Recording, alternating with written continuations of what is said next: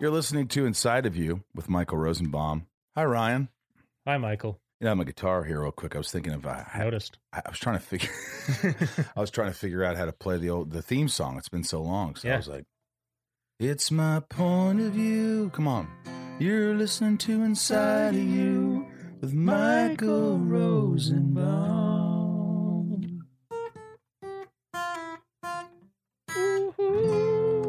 Oh, yeah. Kind of like that new one. Maybe we should record that. Me and Ryan singing it.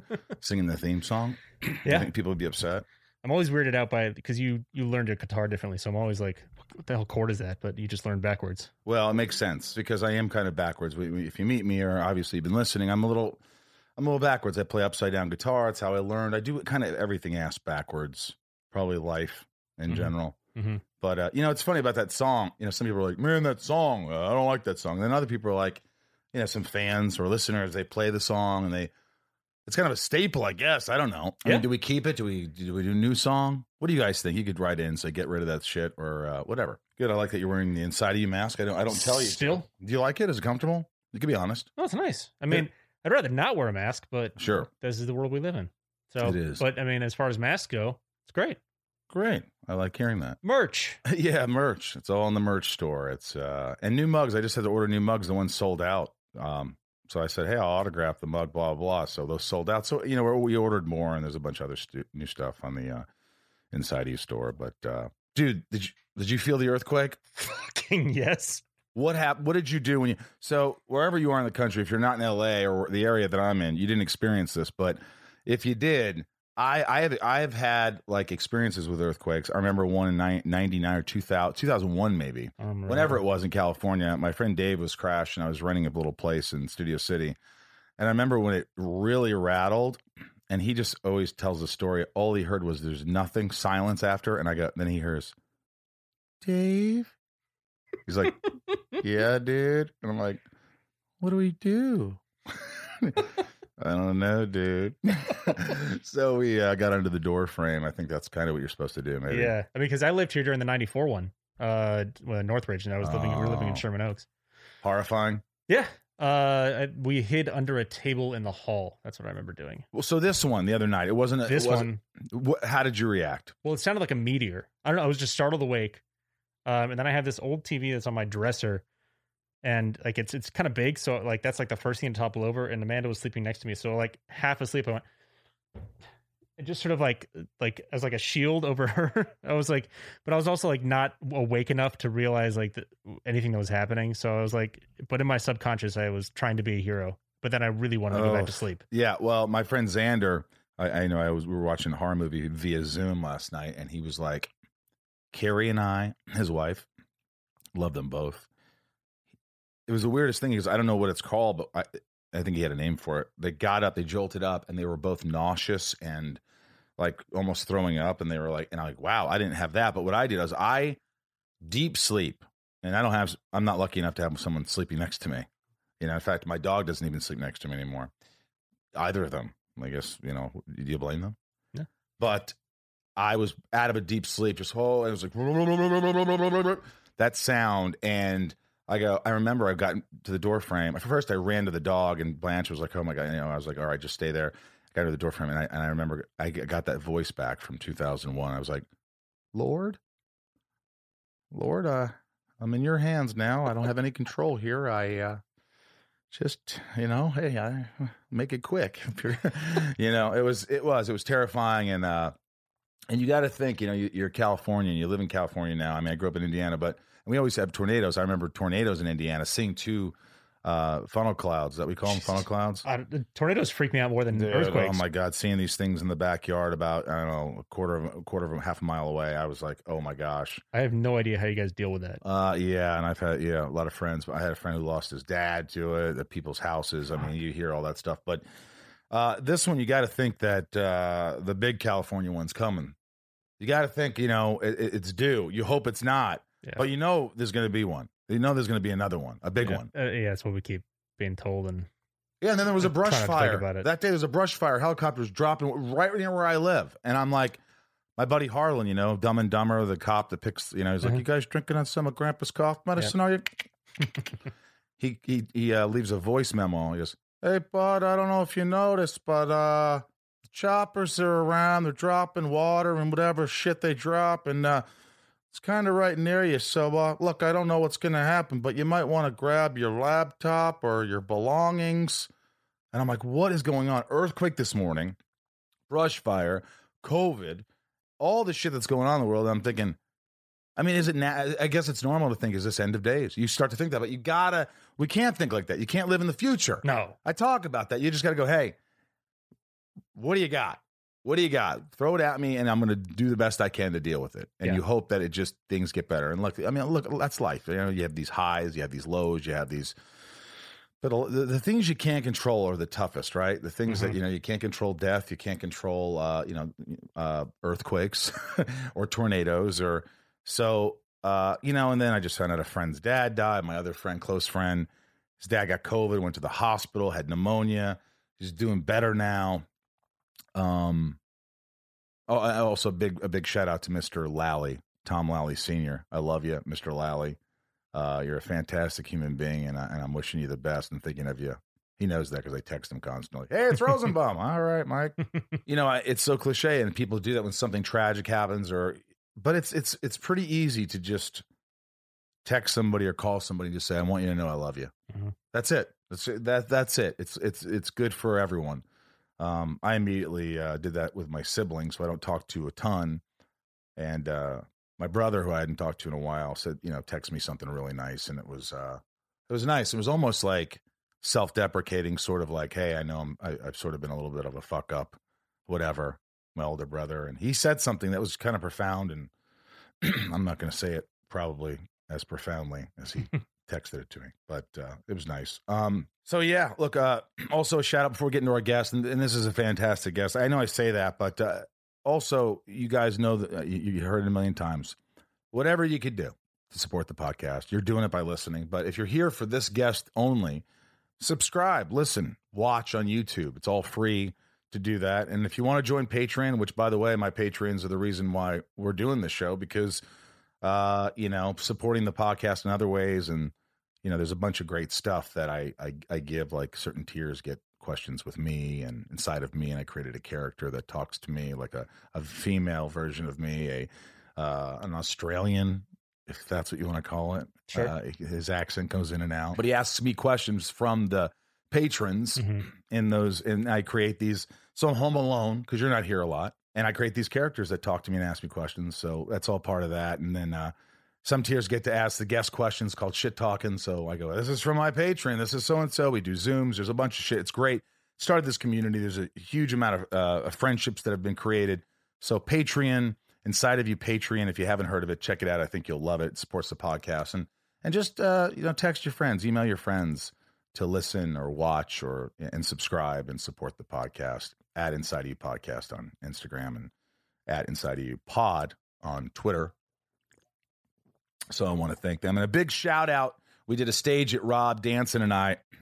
We're trying to make a new album. So we do these live performances on Stage It. And tons of people come, and the top bidder or whatever, two lovely ladies, Vicky Garcia and Lisa Jordan. I want to give you my love right now. Vicky Garcia, Lisa Jordan, top bidders. Thank you so much. And thanks for supporting our music, and want to make an album. And lastly, I will say this. If it wasn't for this podcast, which I almost quit many times, in the beginning, we weren't getting anybody to listen. I was like, what am I doing? I mean, this is just a blow to the ego. No one gives a shit. And then I just stuck with it. And I'm so glad I did, because, and the music I really started 2 years ago. And, the Patreon I started 6 months ago. But if I wasn't doing these things, what would I be doing now? I wouldn't be looking at this Inside of You pillow that Kristen and Leah made for me with all the names of the guests and these pillows. But I wouldn't be doing all, so it's all the love and support. And when I talk about it, I mean, there's some podcasts that are huge, that just get in, and then there's some podcasts that are, but I think everybody nowadays, all these new celebrities since the COVID, they're starting podcasts. So they're all podcasters. So there's a lot to listen to. And I'm like, to be able to come back and listen to me and support me in this podcast and us, Ryan, and Bryce, it's really, it's amazing. And I'm so grateful, and I'm glad I stuck with it. And it's growing. and it makes me happy.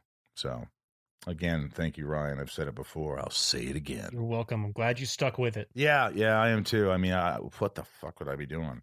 This guest is someone I've known for a while. Also, you should know he's the only one that you see in person that I've been doing because I've done all Zooms. Now, it was in person because we did it months ago because we didn't think. We did a bunch in a row at the end of January, beginning of February, and we just sort of been. And then when COVID hit, we decided to do some Zooms. And we sort of held on to this one for a while. We held on. We're like, this could go on for a long time, longer than we anticipated. So, So this is you'll see him, but he's not wearing a mask because this is way before COVID.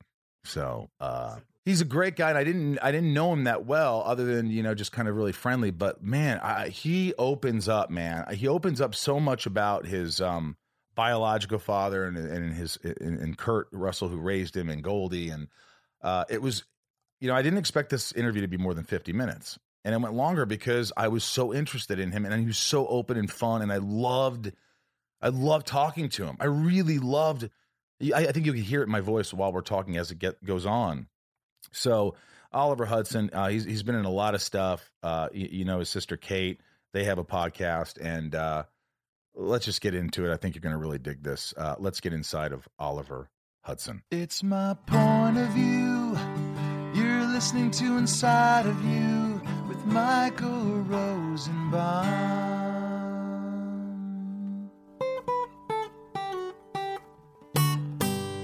Inside of You with Michael Rosenbaum was not recorded in front of a live studio audience. How do we know each other? I'm pretty sure that I went out with your wife. Oh, yeah. A long, long time ago, and I really liked her, and she dumped me, and then she dated someone else, and then met you, and then you got married. Yeah. That was it. Yeah. No, that's it. I left the house. She was at the house. I was like, I'm going to talk about Rosenbaum and your whole relationship. Did you say that to her? Yeah, and she goes, don't bring it up. I mean, we really didn't have a relationship. No, I it was know. a short-lived you dated for thing. a minute. I was too. You know what it was? It was one of the first times in my life. Not the first. I've had a lot of these moments where I am just intimidated by a woman. She was so. I felt she was like, nobody's perfect, but I thought she was beautiful and sweet and smart and cool. And I was like, don't fuck the. And I just and that's why I think I'm single. That's why I think a lot of my confidence is not because of Aaron. No. I know. But I know. I know what you mean. I know what Yeah. you mean. Yeah. No, she's amazing. You missed out. You blew it. I mean, you I really didn't did. blow it. Yeah. I mean, I don't know what happened. But I'm happy that she came into my world because that woman is. Did you know right away? Near perfect. Did you know right away? Yeah. Well, you know how it is, man. Like we met actually. Don't say acting, WB in an bro. acting class. Oh. It's just almost worse, But I had a girlfriend. I was dating Vanessa Shaw. Remember Vanessa Shaw? No. She was an actress around town for a minute. She lived right up here, and we were friends for a minute.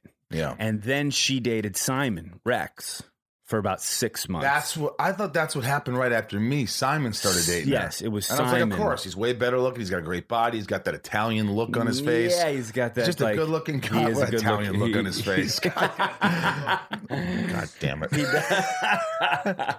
He looks American, but at the time he had an Italian look on his face. Such a good-looking guy. Yeah, yeah. So she dated him for 6 months. She dated him for 6 months, and then we got together. But like anything else, when we first got together, of course she was great. I didn't know her, but she was just sexy as shit, and I wanted to, see her naked. I mean, that's really what it was. Let's be honest. No, and then we made it happen, and that was that. I mean, and it was good. I was concerned at first That you weren't good. Yeah, You were quick. yeah. Yeah, who wouldn't be quick? Yeah, I was quick. I'm quick all the time. I've been married for 19 years, and I'm still quick sometimes. What's wrong with that? You know what I say? Here's what I say, Ryan. There's nothing wrong with that. I look at a woman, if that happens, and I just go, because someone told me this works. I go, compliments to you. And then she's like, that's not going to work. No. You fucking you're in your 40s. You shouldn't be coming like a 17-year-old. No, dude. I mean, I swear to God, I've been with Aaron for 19 years, and sometimes I don't know what happens. Does she say what 3 happened? pumps in, and I'm like, holy shit, slow down. What is it you think with premature ejaculation? What? I think men, I mean, I can speak for myself, but men, I think, are very You worked up. visual. super visual, Yeah. right? The minute I get into the zone and I see it all happening, Yeah. I'm like, I'm doing this. Oh shit. Yeah, it's happening right now and I can see everything. Isn't that something? Yeah, and I'm like, it's all beautiful and hot. And I'm like, okay, well, don't look away or something. That is a beautiful vagina, and your penis is going in and out of yeah, that, and you're done. No, and by the way, your penises never look better. Oh, because the lighting is good. Dark. There's a nice sheen, Yeah. maybe a moonlight, a shaft of moonlight. A shaft of moonlight. That's exactly, yeah. It's real. I mean, those visuals, dude. I'm glad you go early. Yeah, I mean, not all the time, but she loves you. She's good with it. She's like, hey, he's going to do it better. Here's next the thing. time, I think men have a misconception though. Men think that women just want to have sex for hours. That is just not the case. And that won't be the case if they're dating me. Well, good. Won't happen. Let's promote your premature ejaculation. I can never date. I can never have. If you're a woman out there and you're thinking, oh man, Rosenbaum's kind of cute, I want to have sex with him. Just know, you'll never have hours of sex with him. Good. No one wants that. If you're counting cumulatively in a decade, then you're going to get about an hour and a half. You're going to get maybe a couple hours, but not. But go ahead. In the moments that things are going really well, too well, actually well for me, where I'm like, oh, I'm in a zone now. I can last for however long I want, which happens. Aaron is like, okay, let's get this fucking over with already. Should I put some Jennifer Aniston Friends season 4 on? She's done. It's a good 8 to 11 minutes, and then boom. Do you watch any porn? We used to. Does that mess up things? No. I don't watch porn anymore personally. I quit. I don't either. I mean, I quit. Very seldom. I swear. I quit about a year and a half ago. You say you quit like you're an addict? I wasn't an actual addict, but I use it to self-soothe, meaning like I'm bored. What can I do right now? Oh, I'll jerk off. It's going to pass the time. And much like smoking a cigarette, I quit that as well. Yeah, I don't smoke either. You know what I mean? I quit. Yeah, but that's why I smoked. I was like, especially on movie sets or TV sets, it was like, okay, in between takes, what am I going to do now? I'm bored. I'll smoke a cigarette. And that's the same with jerking off, dude. Jerking off, it was like, okay, I'm home alone for an hour and a half, 2 hours. What the fuck am I going to do? Even while you're married, you're jerking off. Yeah. Not anymore, though, dude. Let me tell you something. Yeah, tell me. Since November of last year, I have jerked off probably, 10 to 13 times. Since when? A year, just over a year. Okay.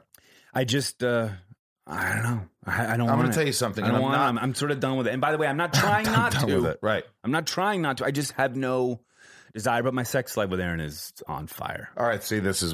Look, I'm not saying this to just make you feel better, because not that you need to feel, but first of all, you're married, you have 3 kids, you have a great life, you're working, you're getting laid, you're doing all these great things. So I wish I was in your shoes. I really do. But I've never been a jerk offer. Mm-hmm. Yeah. Jerk off.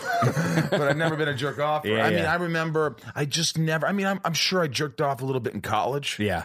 But I've never been one that like, I got to masturbate. It was one of those things where we're like, now it's been a couple weeks since she got laid. It's like, yeah, all right, I'll jerk off. The problem with me is I have ADD. Yeah. So sometimes it's just like I'm trying to jerk off, and now I'm thinking, I think I just heard the wash is done. You get distracted. I got to put the clothes in the dryer. Right. Is that my dog down there? Maybe I should go down there. No, it's limp. It's hard. It's lit. It's like a fucking sling. That sounds terrible. You get distracted while jerking off. Forget it. No, I agree. I just, when I was younger, I got mono in high school. I got mono a couple years ago. So Did you really? Adult mono, dude. I'll tell you about that. That fucked me up, man. Oh. Justin Bieber, you see that happened? Yeah. Well, go ahead. Oh, so I had mono and I was home for fucking 2 months or so some jerked shit. off. You had the strength to jerk off? Oh, dude, I was so bored. I jerked off like 10 times a day. You must have not had mono then. Mind. Well, I can sit on a couch and get hard. That's easy, even with a fever. Yeah. I'm sleepy, but I can still jerk off. Yeah, I didn't get mono when I was a kid, and so maybe because I didn't ever, this is called the kissing disease, which is kind of bullshit. It's like you can get it off a lip balm, you can get off whatever. But I had fight or flight for so long because I was stressing myself out, not being able to deal with stress. that I was a lead on a show, and then I was trying to stand up in front of crowds with big comedians, and I'd never done it. And I was in a band for the first time performing on stage. I just did everything at once, and I was not, when I say fight or flight, I was perpetually, consistently in heart, like always nervous, like always on edge, going up till 2 a.m, getting back home, and something happened. Just the perfect storm. Yeah. While I was in Germany, I came back. And I went to the doctor, and it took me. They go, look for adult mono. Mono. It could take you. Speaking of jerking off on mono,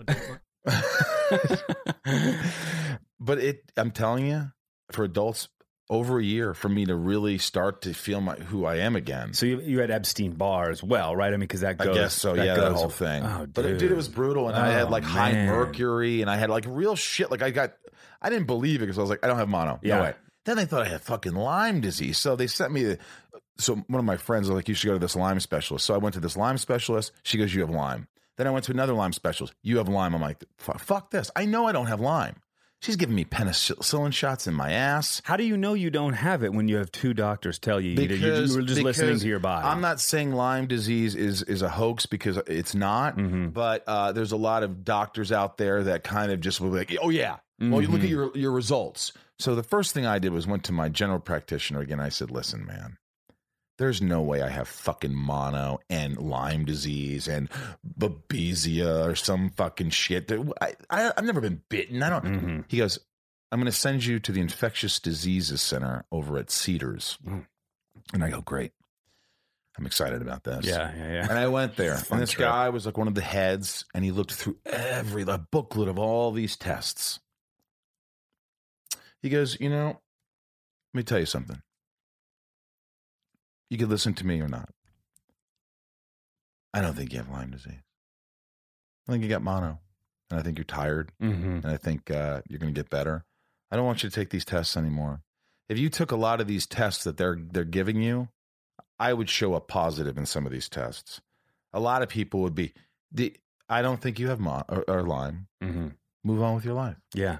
And I did. And from that day forward, I started getting better. Oh, wow. And I'm not saying Lyme's fake. I'm saying if they say you have Lyme, go to a specialist, disease control. And the Lyme people will say, no, doctors say it's bullshit.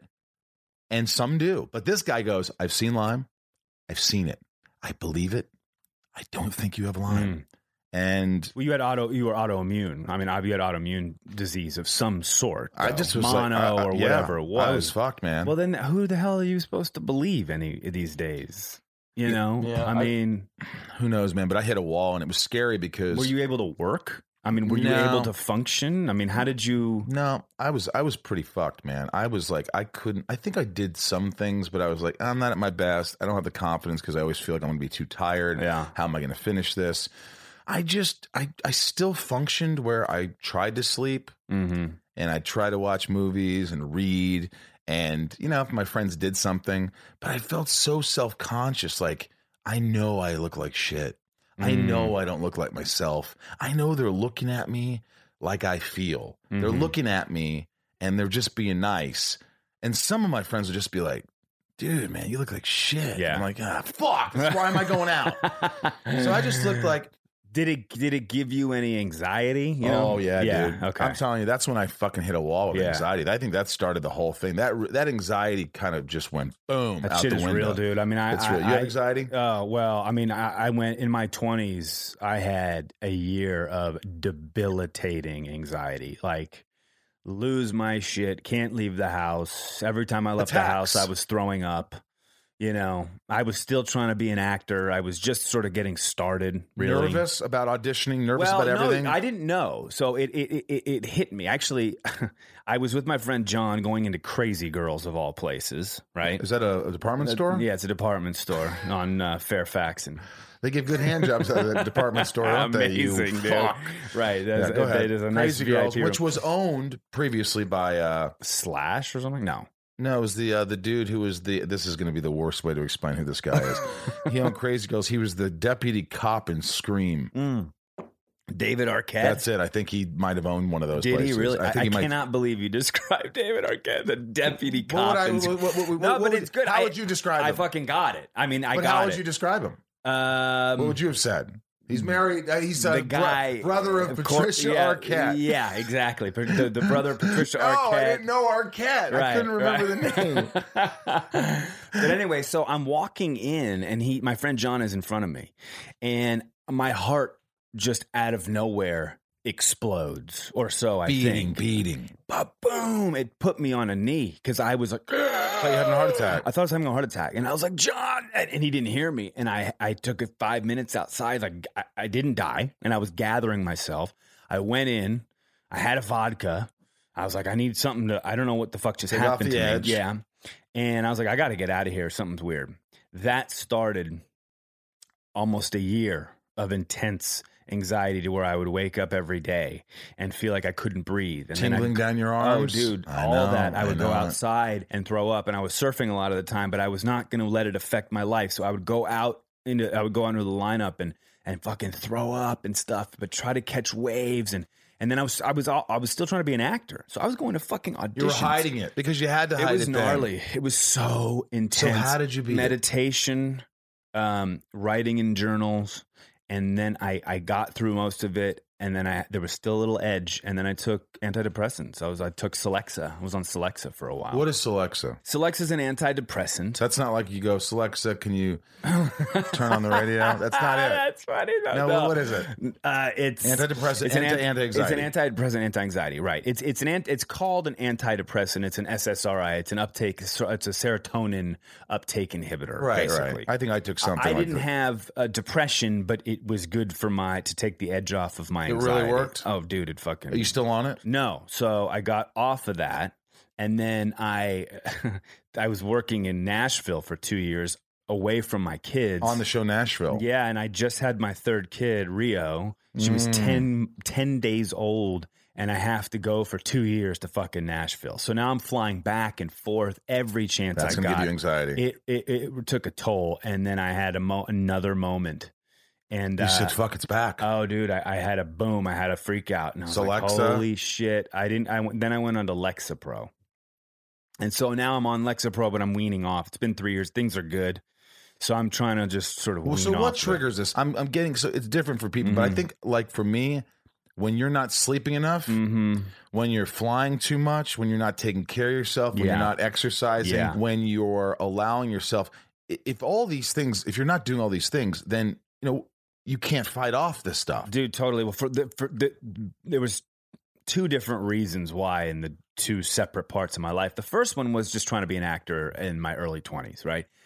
My mom's a movie star. My dad's a movie star. Kate is now a movie star. And I am trying to fucking do this. I'm not putting my all into it at all. I am just sort of... At that point. No, dude. But still, I've put this expectation and this pressure on myself, and it's just not going well. But I wasn't going full speed, because the harder you try, the further it is to fall. If I study for an audition with an inch of its life and I go and I fucking bomb, it's going to hurt. If I don't study and I just go hungover and read the lines in my car as I'm going to the audition and I don't get it, well, fuck, I didn't try. I have an excuse. Good. Right. And that's where I was in the latter. And then it just caught up to me, and through therapy and through, meditation and my journal writing, it all came into view as to why this was happening to me at this time. It was sort of like a quarter life crisis, I think John Mayer. Maybe it's a quarter life crisis. Is that that song? Write a song? Yeah, why Georgia is the song. Why, Georgia, why? That's the song. He says a quarter life crisis. Really? I never heard it before then. I didn't even know Quarter that was life a song. crisis. Yeah. But now we're in our midlife We're crisis. in our midlife crisis. That's right. And I kind of had one. I also think just communication. I mean, there was a lot that I held in my later years going to Nashville.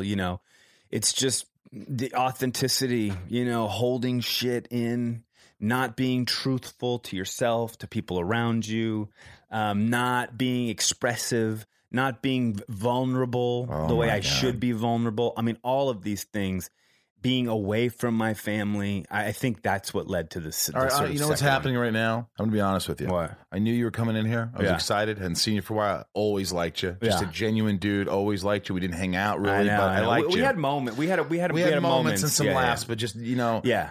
But now, just 20 minutes into this, I'm learning so much, and I love that you're so open about this shit, because this is like, it's important, dude.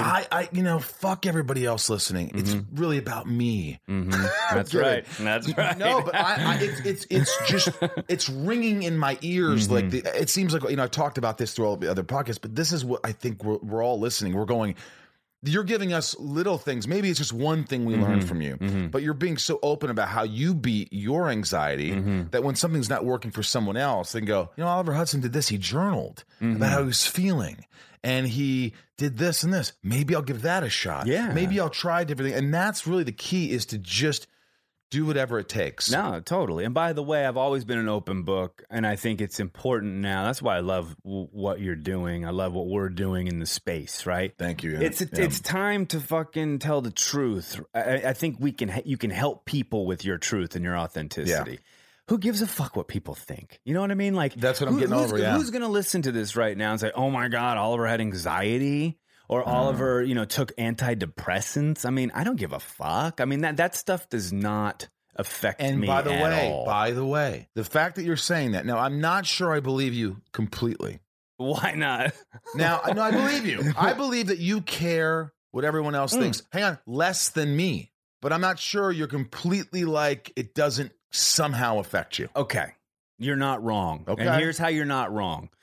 When it comes to the stuff that we were just talking about in my personal life and the things that I believe in, or my truth, you don't give a fuck. I don't give a fuck. I agree with you. Okay, I'm with you. Now I get it. As a performer, as an entertainer, as an actor, as I do, and that has been my downfall. Me too. As an actor, Sure, I think that I have not touched my potential because of fear. 100%. How do we get over that? How do we get over that? And on my 24th birthday, Kurt, my stepdad, Kurt Russell, right. He pulls me in, and this is right when I started acting. I mean, I was 21, 22. Actually, 24 is when I got my first gig, and I was going to do this job, one of my first big jobs.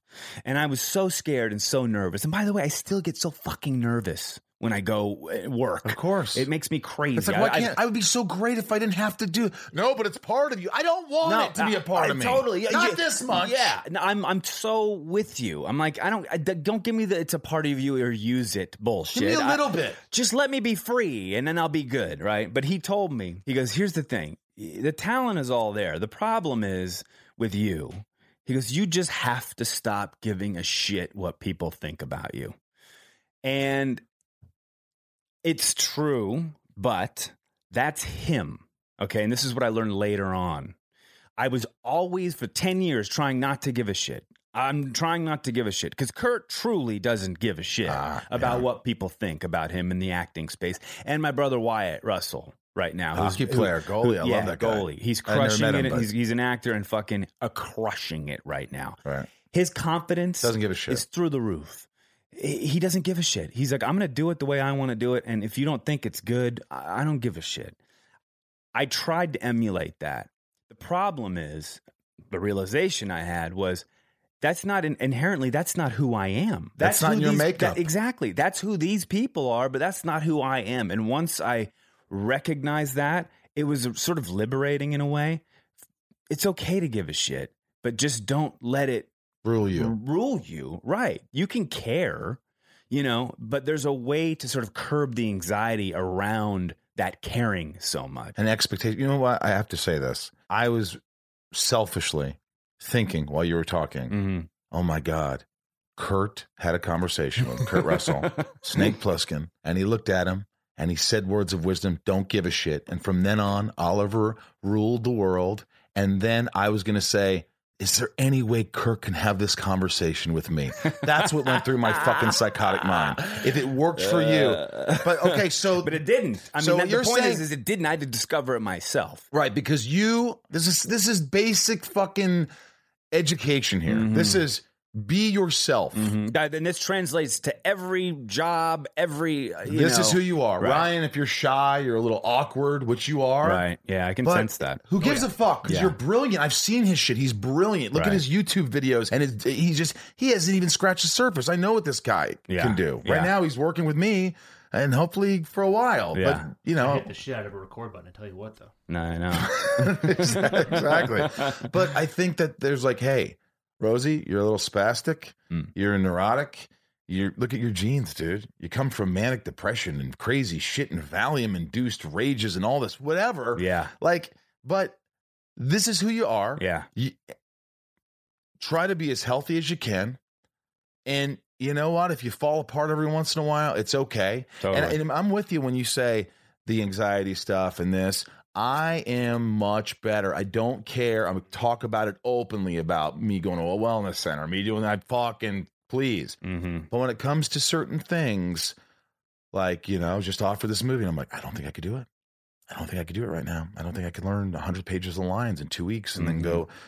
And some people go, you don't have to learn 200 pages. You just go the night before. I don't work like that. Yeah. I'm going to stress myself to the fucking death of me. Dude, if I don't have time to prepare and be fucking great, I will freak myself out not knowing lines. Give me a fucking earwig. Yeah. Do whatever. There's all this shit that comes with it. But you know what? Maybe I should embrace it. Maybe I go, Rosie, you're fucking right. Yeah. Why would you put yourself through hell for that? Yeah. Why? Yeah. Do your podcast. Yeah. Wait for the right thing. Yeah. Develop your show. Talk to people. Go to some cons. Enjoy life. Why kill yourself? Yeah.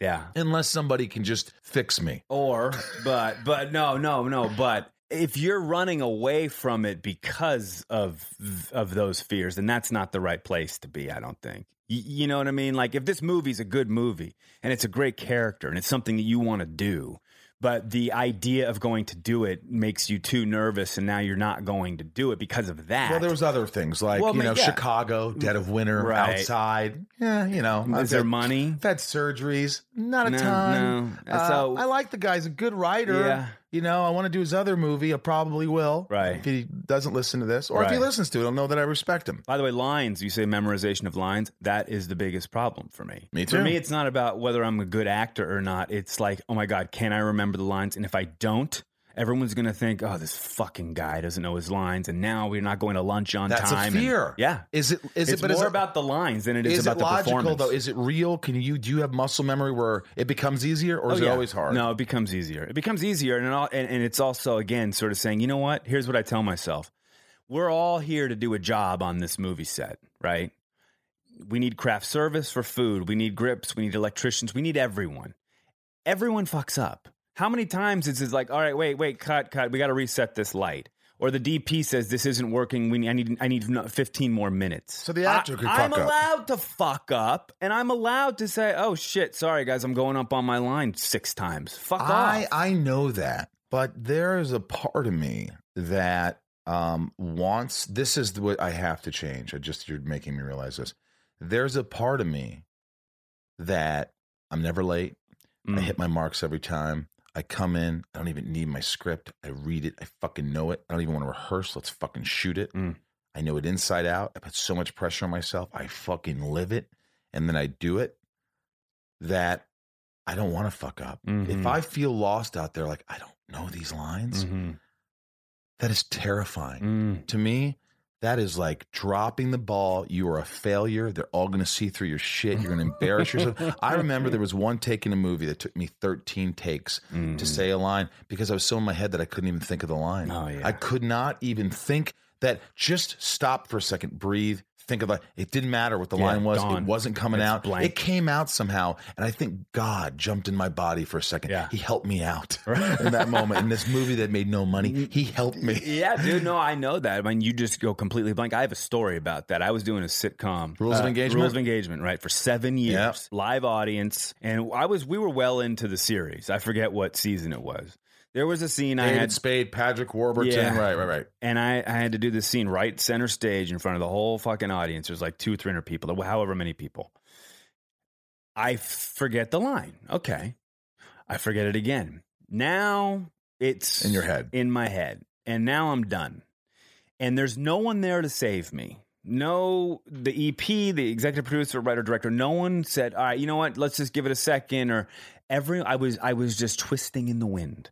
I realized in that moment that I had to take this into my own hands, because the audience now went from laughing that I fucked up a line, because they do, to now it's quiet. Embarrassing. And now I'm 6 takes in and I cannot get these lines out. And now everyone is feeling for me in this audience, dude. You take 2 or 3, you were probably already thinking that moment's going to come. Oh, 100%. Here they come. They're not going to laugh now. Yeah. I'm going to fuck it up again. Yeah. You're already anticipating your fuck up. And it was like a 1.5-page scene, hitting marks and running around, all 4 cameras rolling. Finally, I said, all right. And I took control of everything because I couldn't deal with it anymore. I said, here's what's going to fucking happen. I lost it. I snapped. You did. Oh, I said, okay, Bianca, who is my co-star, I was like, go, let's start the scene. Cameras, you fucking rolling? Keep them rolling. Let's go. You ready? Script was right. What's the big thing? She tells me the line. I do the thing. I do whatever my sitcom-y thing is. I hit the mark.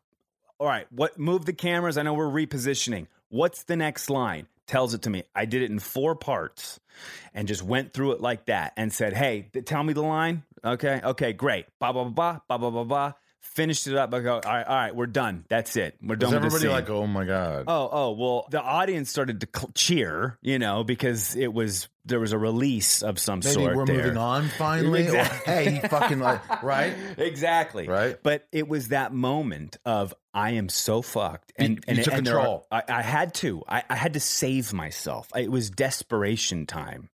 No one was reaching out to me and saying, oh, dude, let's just, hey, Ollie, you want like 10 minutes, dude? You want 10 minutes just to chill? That's probably been worse. 10 minutes would have been worse. Totally. I can't think straight. It's just more. You know what I was thinking you were going to do? This is what I would have done. And I think this happened like in a live, I was doing a sitcom.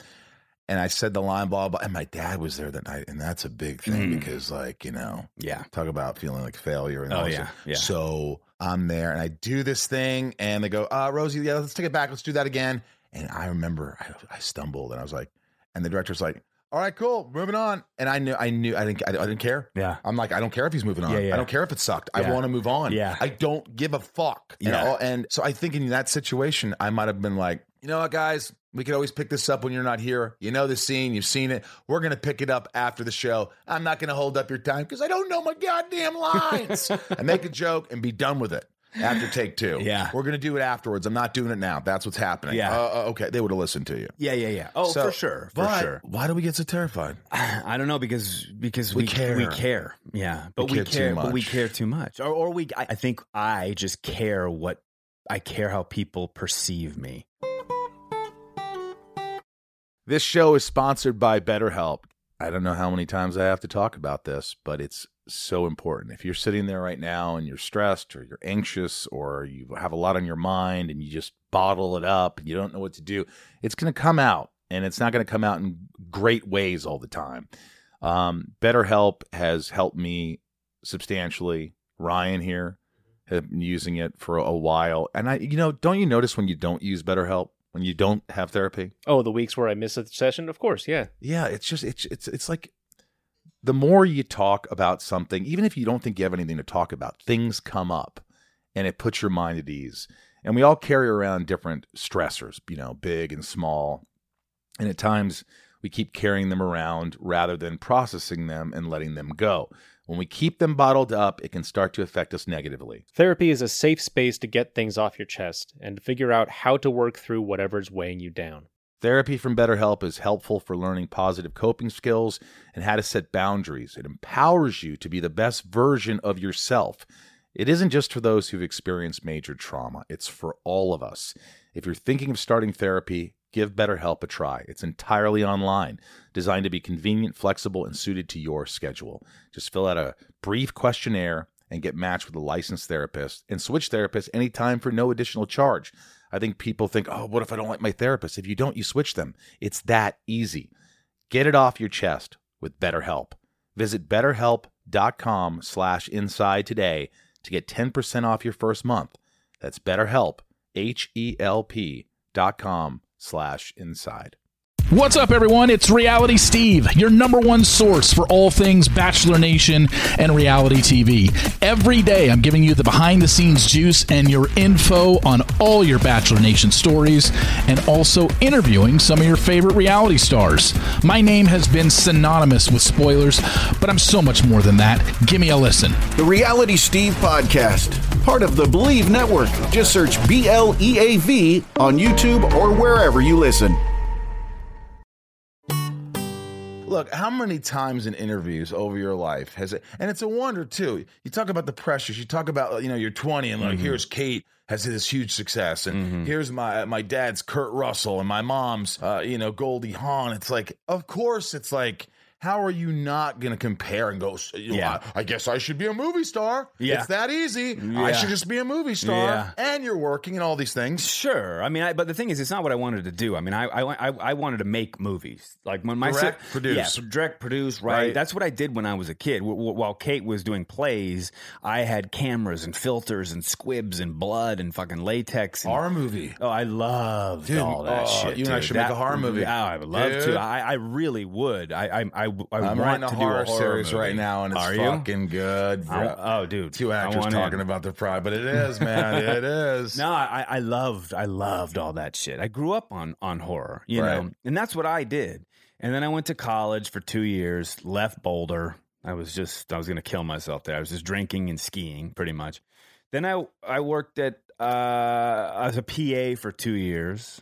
Production assistant on movies, and then I went in an SC summer intensive thing, which was really fun. And then I was like, I don't know what the fuck I'm going to do for But you had to know you were good looking. Because I remember seeing you when I was, and I was like, man, that guy's really cute. Just a cute guy, good looking, cute, clean cut guy. So you had looks. I mean, your mom's Goldie Hawn. Was Bill Hudson a good looking guy? Yeah. He was. You don't talk to him. I know that, right? There's nothing. No, we do now. We do now a little bit. Yeah. I mean, it's a crazy story. I mean, I was working in New Orleans, and it was Father's Day, and I posted something with my sick, sort of dark sense of humor, and it was a picture of my sister and my dad and myself in happy times, and the caption was Happy Abandonment Day. And I thought it was funny. I still think it was funny, but you hadn't talked to him in how long? Oh, ever. I hadn't seen him in 13, 14 years, 15 but who would years. have thought that Bill Hudson was on the Instagram? Well, he wasn't, but what happened was the press picked it up, and then it caught fire, and then it all went viral, and then, of course, because my sister is my sister, she got included into the whole thing. The comments on that post just fucking started stacking up. I mean, it turned into this whole thing. People being nice or people kind of... Both. Yeah. Both. Supportive and like, hey, both. And then... And I was like, oh, shit. I was just trying to be funny, you know. Did your mom think it was funny? I mean, she was like, Oliver, she did one of those. And Kate, same thing. Kate was like, what are you doing? I'm like, I don't know. I was just trying to make a fucking joke. How old are you again? I'm 43. When this happened? No, I was like 39. Okay, so it wasn't long ago. No, this is recently-ish. Right. So then my dad comes out with an article on like the Daily Mail saying that my kids are dead to me, and I mean he was very hurt by it because he had heard about it. He's not on Instagram, and then I wrote him a text. I got his number and wrote him a long text, and it wasn't mean, but it was stern. And I apologized, but didn't in a way. I said, look, who are you to be dead to me? You have been dead to me. Yeah, that's what I'm saying. I'm like, who are you to be angry about this, Dad? I mean, let's get real for a fucking second. And it led to a phone call, which was a 3-hour phone call, which was really emotional? An amazing phone call. No tears, but it was, I sort of put him on the witness stand. You know what I mean? I was just grilling him. It was just talking about my life and, everything. And I'm a man now. I'm no longer even in my 20s when we talked last. I mean, things are different. It was a great conversation. I finished this job. I went back to LA and had an amazing breakfast with him at Patrick's Roadhouse. What was that like? Walking to see, you haven't seen your dad in years and years. It was crazy. I mean, did you get really anxious before it? A little bit, yeah. But I was, I felt strong. It was interesting. I went from being I made myself the victim, really, even through my childhood, because you know, as a kid, you think you did something wrong and you think it's your fault, obviously, in the sort of after school special way. But, you know, it's not. But now I felt different. I felt like I was in the power seat and I was able to go in there. You talk to me. Kind of. Let's, yeah. So, and I went in there. Did you give him a hug? Yeah. Yeah. I went in there. He had long, scraggly hair. He's a musician. Big white beard. And I was like, oh my God. And you know, I'm getting older now. And I was like, holy shit, I look just like this fucker. I mean, it was The eyes of that. Oh, yeah, the eyes. I've never seen what he looks like, but yeah. the eyes. I mean, and I gave him a big hug and we had breakfast and it was an amazing talk. And then we sat outside of Patrick's Roadhouse and smoked a pack of cigarettes together, which was amazing. And even that was part of the catharsis. You know what I mean? We're just a moment with your dad that you've never had. It was beautiful. I mean, we connected on a really interesting level. He was opening up to me about certain things in his life. You know, his dad bailed on him in the middle of the night when my dad was 5 years old. So he was destined to repeat this pattern. He missed it by a year. Yeah, You were 4. I know. But he was destined because I knew that this fucked me up at a young age. I wanted to get help. I wanted to figure my shit out so I didn't do this again to my children. He didn't have that luxury. You know, it was a different time. Therapy was in a different place. Like Right. he didn't have a chance. And he said a lot of things about my mom and a lot of things. Nice? Oh yeah, really nice. And it was an amazing talk. So you forgave him. Oh yeah, big time. And then we went out to Moon Shadows about 3 months later, and then drank a ton of beer. And that's when it got emotional. Actually, he started to get emotional, and we went from hammering shit out to some resolution To hammered. exactly, to now actually just having fun. And him seeing a lot of who he was in me, and me seeing a lot of who I am in him, you know, and it was really an amazing moment. And now we have a relationship, you know. So from that fucking disastrous post, or seemingly disastrous post, came something really beautiful, you know. I commend you. Yeah, I good. commend you both, really. But, you know, I mean, there's two things I would have thought about. One is like, I mean, it doesn't matter. You have to forgive, you have to let go. But it's like, you know, you didn't have to repeat your fucking father, what he did, but you did. So it's like, what do? So you either hold that grudge and say, fuck off, or go, you know what?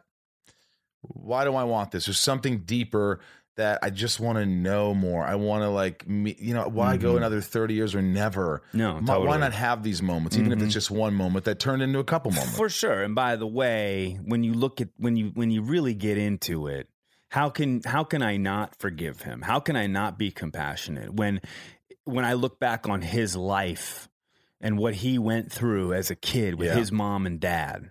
How can I not feel for him? Yeah. Take myself out of the equation. That's the first thing I said to him when I saw him at Patrick's Roadhouse. Right. It was a little small talk, you know, and then I'm the one who I was like, all right, let's talk. I mean, this is the first time I've seen you. Let's talk. And I said, the first thing I want to say is, let's just put aside that you're my dad and that I'm your son. You and I are very similar. We have very similar stories. Crazy. Your dad bailed. My dad bailed. We could sit here and talk as friends and fucking connect and relate right now. And I feel your pain. You know what I mean? And so that's how it started. And it was a good place to start from. Just a respect. Exactly. Not in an angry place. Yeah. Let's try to breathe through it. Let's try to talk. Like, Yeah. You know. Yeah. So there's a lot. I mean, Was your mom upset about it? I mean, when I went and was talking Because to a lot him? of moms, I know No. people get mad. They're like, "Oh, that piece of shit that you're just going to go, you've had this great father. Kurt's Yeah. been great. You No. got to go talk to him." But you know how people could think that. Oh yeah. Because was it your mom who left Bill? I don't even know. You don't even know? I think so. Right. So I think so. But no, my mom was not. No, my mom has always been great with this stuff. what did Kate do? That's a good question. My sister, you know, she had a different relationship with him. She was younger. You know, I mean, I was the boy and sort of needed that father figure. You know, maybe Kate took a little bit more from Kurt than I did. I don't know, but Kate wasn't where I was. Right. Kate's totally content, you know, not having a relationship with him And right now. She hasn't, right? No, but there's no animosity anymore. Right. You know, there's no anger, you know. Do you talk about this on Sibling Revelry? Not really. No. Do you ever talk about this stuff? Not like this, but yeah, I mean, when I get into heavy conversations or deep conversations with people, for sure. Yeah. I mean, I'm not. Again, it's like you said. I'm open, man. I think it's important. Cathartic Stuff. Yeah. No, Because I love how candid and open you are. I mean, it's why not be? I mean, what do I have to fucking hide? You know what I mean? I mean, there's probably some things I don't want to say. Yeah. The only reason I wouldn't say things is just because I don't want other people to not want me to say them. On Sibling Revelry, we don't talk a lot about my mom and Kurt and the family dynamic. That's the rule on that show. Well, yeah, for us. You know, there's some things that we just keep out of it because I know that, you know, Kurt doesn't want things exposed and my mom doesn't want things exposed. And I'm not saying there's anything, you know, secret, but just our lives together. Right. That's sort of special. Katie and I talk about our relationship, you know, the depth of our relationships. You know, and do you ever get mad at her on the podcast? Do you ever like literally you're fucking annoying? No, but sometimes I'll call her on her stuff. You know, when Kate gets, she'll get a little, you know, high and mighty, and I'll sort of have to knock her off her pedestal a little bit. Were you? Do you feel like you were ever like jealous of her or like envious, like comparing yourself? Like, why did she get fucking almost famous? You know why? You know, yeah. It's one of my biggest issues was comparing myself to everyone. I think that if you right now said, "Oh, dude, I got the new Scorsese thing," I would be happy for you. But there's definitely a part of me who's like, "You fuck, dude, what?"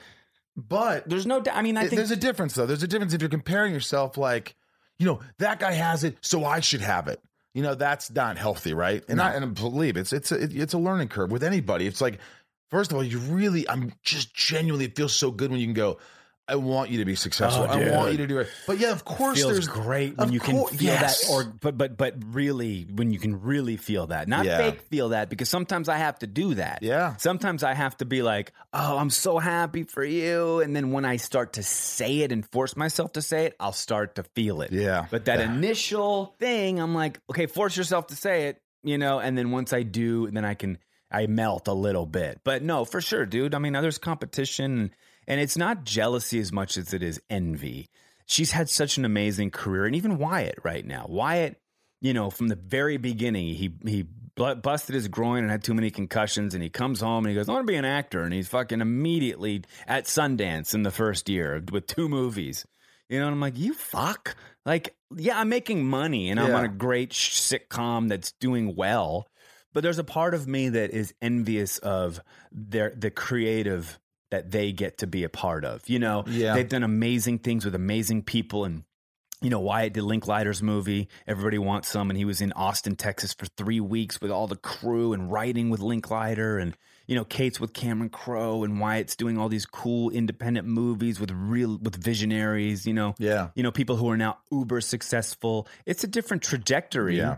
People would look at me and kill to have my career, of course, you know. But you know, there's a relativity there. I look at them and I'm, you know, but I want some of that. The more, it's okay. That's okay to want. No, it's okay. But it is certainly it's hard, and we don't do it enough. Mm-hmm. Where I guarantee you don't do this nearly enough. I'd say very little. Where you just sit there for a minute by yourself, sit in your house, nobody's in the house.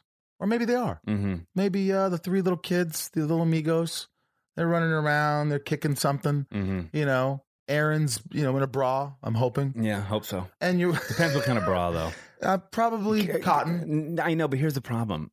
She's going to hate me for saying this, but she's been wearing these, they're like armor bras. It's like so, you know, padded, even though she's got beautiful big boobs, as you probably can remember. They're amazing. I got to the boobs. I'll be honest with you. That's it. Incredible. I mean, really fantastic. I mean, all time. Yeah, rub it in, buddy. All time. Rub it in. But she wears these sort of more padded things just to, you know, I don't know, protect. I don't know why. Protect them. And I'm bosoms. Like, give me the lace again. Give me the soft stuff. Anyway, go ahead. You know what? Keep playing subliminally. Keep playing Stevie Nicks in the background. Yeah. Leather and Lace, that song. Yeah. And she'll start to go, subconsciously, it's like a Yeah. David Blaine trick. That's a good idea. You're gonna fucking all of a sudden you're gonna be like, dude, what happened? Bosom buddies over here. No, what I'm saying is, try this. Yeah. And by the way, I need to do this more, and I have been. Sit there and go, God, look at me, man. I got this beautiful wife, these 3 kids, live in a nice house. I like my parents. Got this relationship with my dad.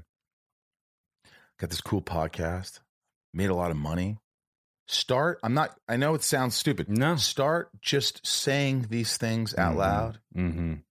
Just keep saying them. And all of a sudden you're going to realize, dude, this is awesome. Yeah. And I think that's the more grateful we Sure, are. I was about to say gratitude. But by the way, it's hard. It's not as easy as you think, but it is. Yeah. It's science. Yeah. If we just like, dude, I'm doing this, I'm working so hard to just go, and I am. I go, hey, you got a podcast. Yeah. People listen to it. They like it. I'm on Patreon. Yeah. I have patrons. I have a relationship with a good relationship with my friends. I have 2 great dogs. I sleep in a bed. Yeah. If you just start doing this, you start realizing, and then when you start doing the charity and stuff, you start realizing, like, God, I'm not dying. No. I'm alive. I've got to stop comparing and worrying and just live. And I think that's the thing for all of us. And I'm not preaching. I'm telling you, I need to do this more. Oh, by the way, this is something that everyone should do. Especially Ryan. I don't know him, but he just looks like he needs to be more grateful. You need to be more appreciative. Yeah, you do. I'll work on it. You do. He's you do. appreciative. He is. No, but you're not wrong, dude. And I write, little words of gratitude every day. I do that. I mean, not every day, but I when I have times of what the fuck, or I need this, or I need more money, and 3 kids at fucking private school. I mean, it's gnarly. Yeah. I'm like, all right, what's the worst that can happen? Here's the worst. I sell everything and move to fucking Colorado. You know what the And worst guess thing what? is? I'll Yeah. be happy. You know what You you know? know what the worst thing is? I hate to say it, but think about it, because this is going to air way later. Mm-hmm. But Kobe Bryant, I know, dude. That millions of dollars, has everything, Yeah, gone I know. like that. So Horribly. I mean, tragic. if we really think about it, if we Mhm. just take today and just live this day and do the best we can, Yeah. and try to have fun, Yeah.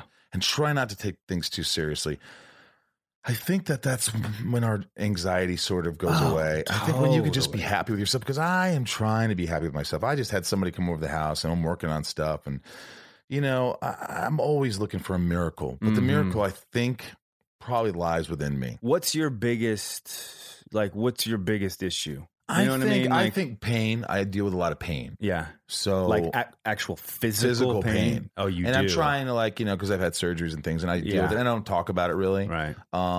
Not a lot. Why don't you talk about it? Because no one wants to hear it. I'm trying to learn how to deal with it, but I think a lot of it is emotional. I think. I think Is it chronic pain? Yeah, it's chronic pain. It's been with me for a while, but it's gotten worse, and I'm What's able. up? Do you know the you wouldn't know for the most part, right? But is it undiagnosed pain? No, I've had fusion in my neck. You I had a have. botched surgery. I had a bunch of stuff. Okay. but I've heard you talk about that on your podcast. yeah, like a surgery. I say, I had this surgery, but I don't. Right. What I'm saying is, I don't sit there and go, oh my God, Rob, I'm in so much pain, man. I can't deal with it. I don't burden people with all that stuff, because I also think, you have all these great things. Why should you burden? Which is stupid. It doesn't matter if you're a good friend, you'll fucking listen. Because I listen to everybody's fucking problems. Right. Anybody has a problem, they come to me, I'll fucking help them. I always fucking am there for my friends. Me too. I'm not saying they're not there for me. They are, but I think they assume that I'm just good, which I should be, but I'm not, because I'm fucking human and I'm neurotic and I've got my shit.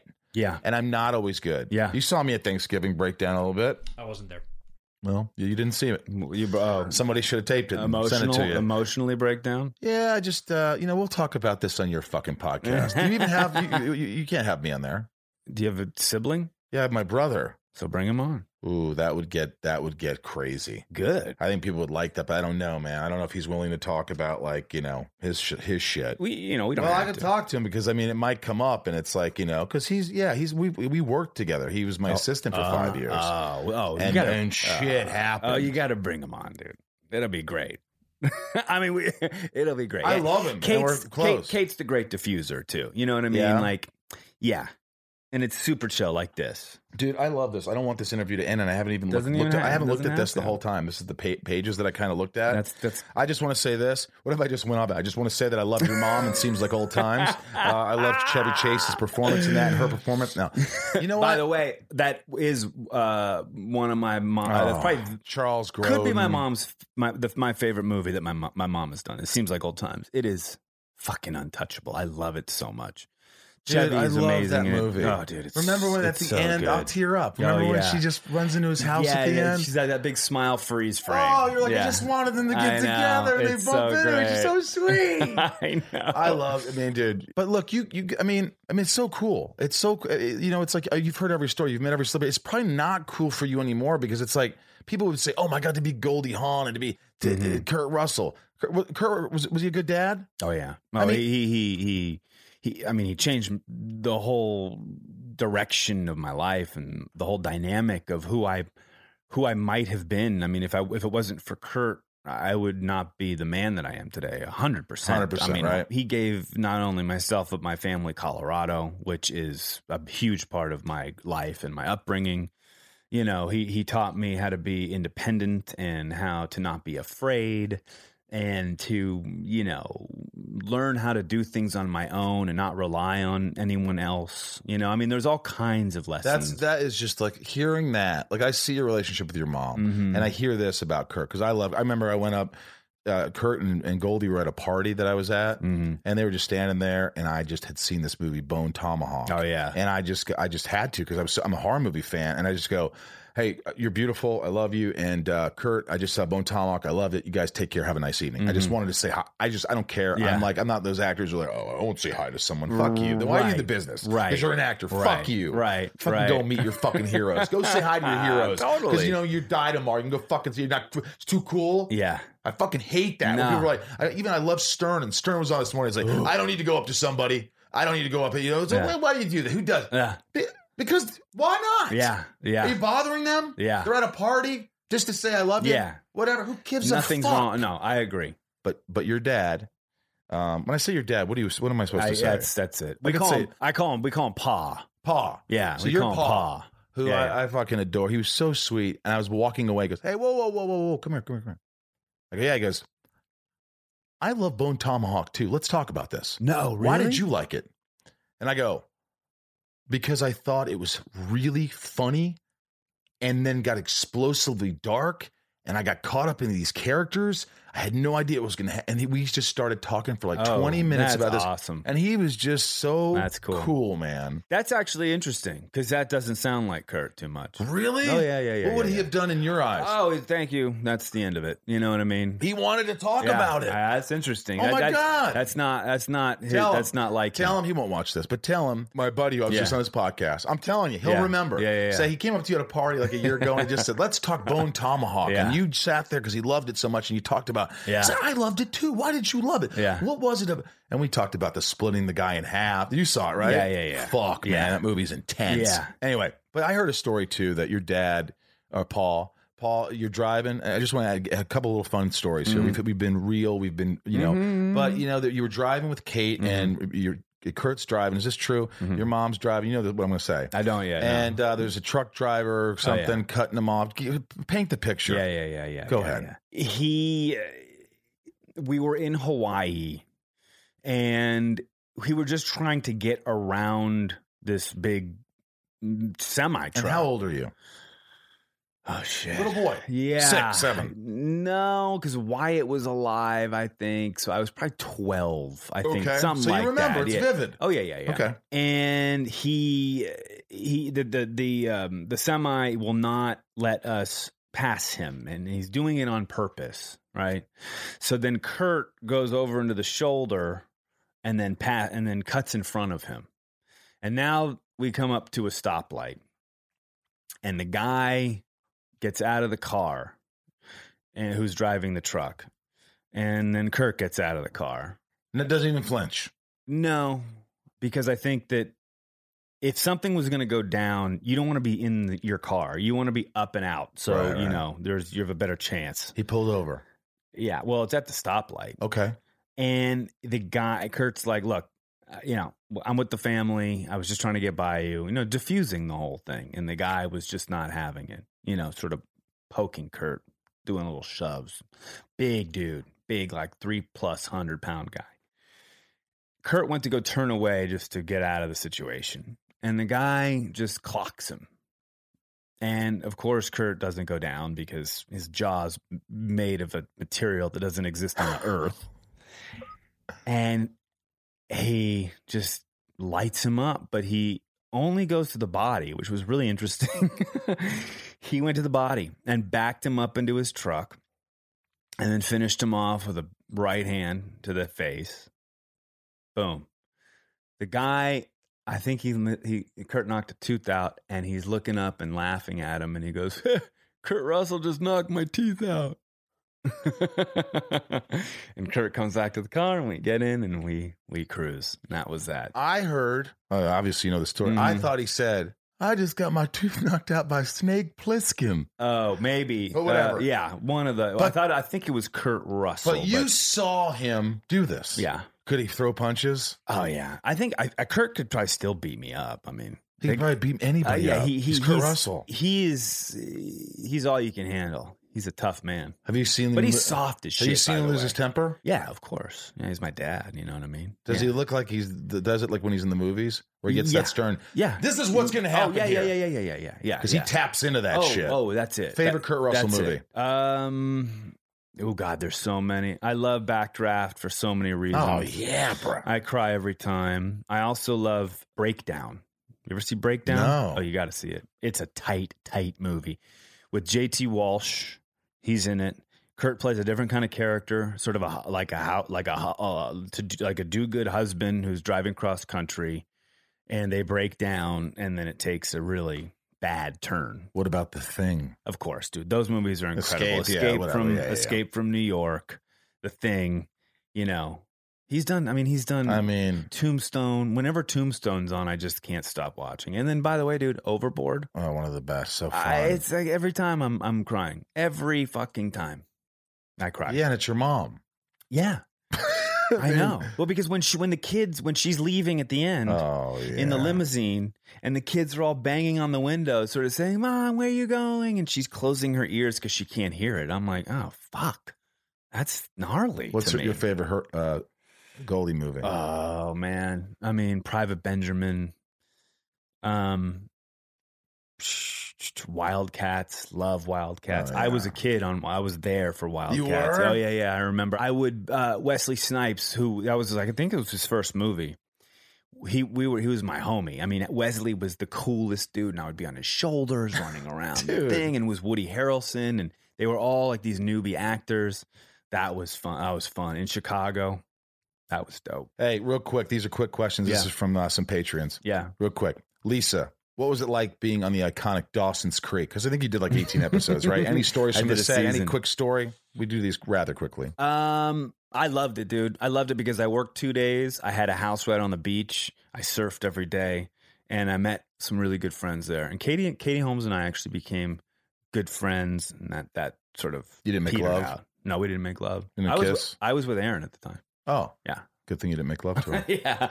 Lee Stubbs, I love to hate him on Nashville. How did you feel about getting killed off? I didn't like it, but it was a necessity. I was lucky enough to be I had to do another show. So they literally had to kill me off. They had no choice.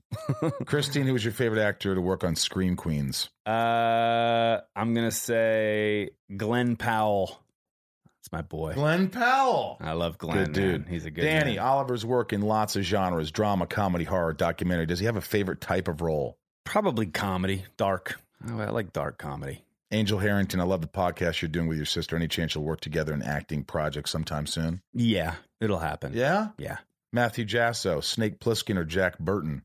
Jack Burton. Oh, by the way, that's the other one. Big Trouble in Little China. Oh, yeah. That's one of my favorites that Kurt has done. I mean, that movie, well, it's another John Carpenter movie. Anything John Carpenter does. I heard something where it was like Kurt Russell was, they were considering, they had I don't know if they had a table, I don't know if this is true, table read or something for Escape from New York. And they're like, it's just not, we got to change it. We got to make it more likable. And he goes, I'm likable. Right. I'm Kurt Russell. Right. Don't worry. I'm like, there's something true about that, though. Oh, hell if yeah. you're likable, you can make anything. Yeah. I mean, well, look at Danny McBride, right? Oh, I love him in everything. He's a horror show. He's despicable. Yeah. I Yeah. mean, he's despicable. In Eastbound and Down, he's a despicable human, but I'm rooting for him every single time. And that's just because that's his nature. You know? Mary Brockup, I'm sure you'll talk about what it was like growing up with Goldie Hawn. We did this, right? Home Dynamic. I'm wondering about the series splitting up together as a husband and father himself. What did he think about the family dynamics in the series? At all realistic? Yeah, that's why I loved it. I mean, it was my favorite thing that I've done because it actually touched upon something real, something that people were going through. When I was doing press and stuff and around after the show aired even, people would come up to me like, I'm going through this, or I have friends who are doing this. So it was, that's real. I liked it for that reason, actually. Jill Eckhart, does he get free Fabletics gear? So you and your sister did an athletic company, right? Mm-hmm. Well, it's hers. Right. But yes, I do get free. Is it good stuff? Yeah, it's good. It's good. They have, they have a men's line. They just launched a men's line. That's Would I look good in Fabletics? Yeah. Do you work out? Flabletics. Karen Bennett thinking back to like childhood. A spade joke. It Flabletics. really was. What were some of your best memories of your family? I mean, probably going to Colorado is what you said, right? What do you think? Yeah. I mean, my we're a tight family. Very close. We all live within 10 minutes from each other still. Well, I'm glad. Thanks for allowing me to be inside of you today. Yeah, dude. Really. You felt good. It did. It felt really good. Yeah, It felt good. natural. Yeah, really natural. It was awesome. Maybe I'll ask him off. But if I gave you like a poster to get signed, you'd do it, right? Yeah, of course. Like dude. if I say, hey, can you sign this fucking like the Thing poster? For Yeah. It's That's easy. How many friends of you have done that? 0. Are you serious? Yeah. Then they're fucking pretend time. Yeah. Dude, 100%. That's so no one's easy. ever done it, so it's really not an imposition. Give me fucking 10 per posters. Well, I probably now that you said that, I'll probably get seriously, get whatever ones that you want, and they don't care. They don't. My dad doesn't give a fuck. I mean, yeah, this is one of my good friends. Michael, the Bone Tomahawk guy. All right, I might have him sign the Bone Tomahawk. Yeah. What a great movie, Ryan. You got to watch it, dude. This has been great. I hope you'll have me on your show. If 100%. My brother will come on. Sibling revelry. And what else is going? What's your? I know you're not on Twitter. Not on Twitter. On Instagram. Instagram. What's your handle? The Oliver Hudson. The Oliver Hudson and Sibling Revelry is at Sibling Revelry. Yeah. Listen to his pocket. Listen how open it was and how much fun. And guys, if you like someone like I like, I mean, look, this is obviously you're gonna love this. So give that a shot and subscribe to his show. And Kate, you, man. She's lovely. You come on with your brother. It'll be good. Yeah, I can't wait. Yeah, we'll fuck with your brother a little bit. Oh Jesus. All right, I love you, buddy. Thanks. Love you too, man. I loved it. What'd you think? What was your favorite thing about Oliver Hudson? Favorite thing about Oliver Hudson? I mean, listening to him about that. It was really fun. It was fun to talk. Not talk. I didn't talk at all. It was fun. It was fun to listen to. Yeah. I was cutting it. I was like, there was no break. Yeah. Like it was constant. Like it was like an hour and a half. I think it's going to be shorter, but Yeah, and you listen. You have to listen because you edit because you have to make it tight and get all the air out and all that bullshit. So you really listen to all the episodes. If there's one person who really listens, it's you. There was no air. I was trying to find, because normally like I find like a halfway point, like, okay, this is where the conversation shifts. It just like went. It just went. Very fluid. Very, very fluid. Very fluid. So again, guys, thank you. If you like this podcast, many more great ones to come. You could also revisit the old ones. Make sure you subscribe. It's enormously helpful. There's some big news coming up. When I can announce it, I will. We're going to be Rob Danson and I. We do. He's a guitarist from Left on Laurel.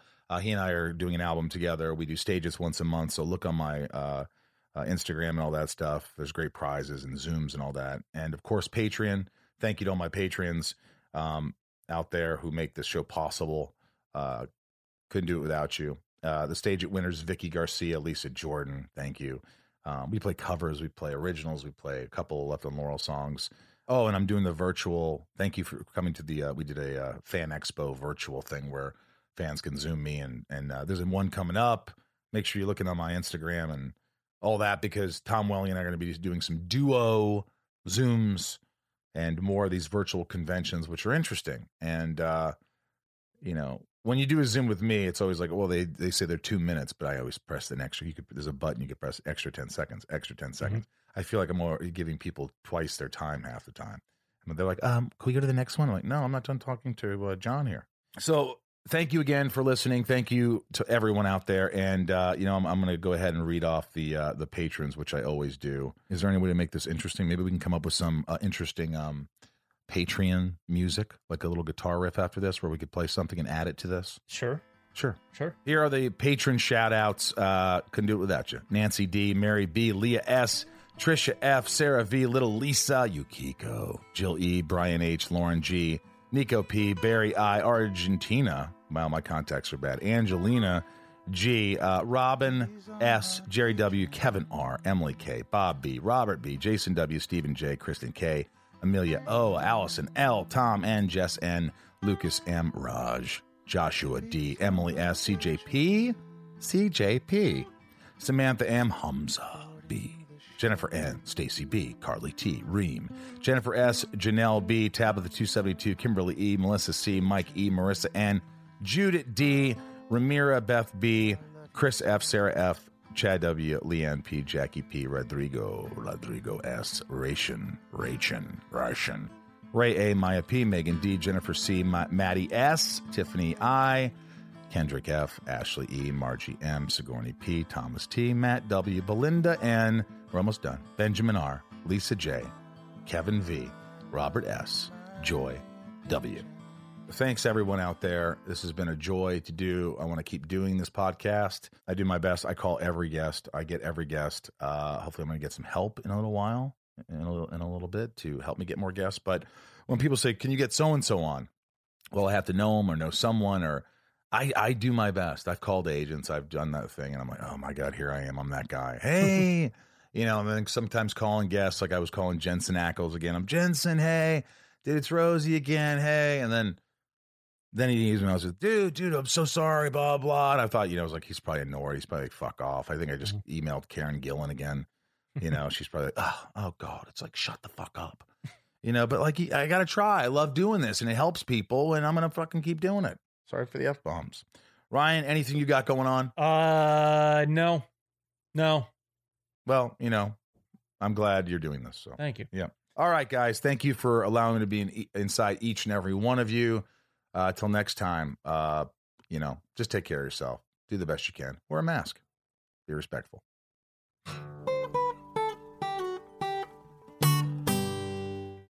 Welcome to Talkville, the ultimate Smallville rewatch podcast. Guest star Sarah Carter as Alicia Baker, although I didn't really work with her a lot.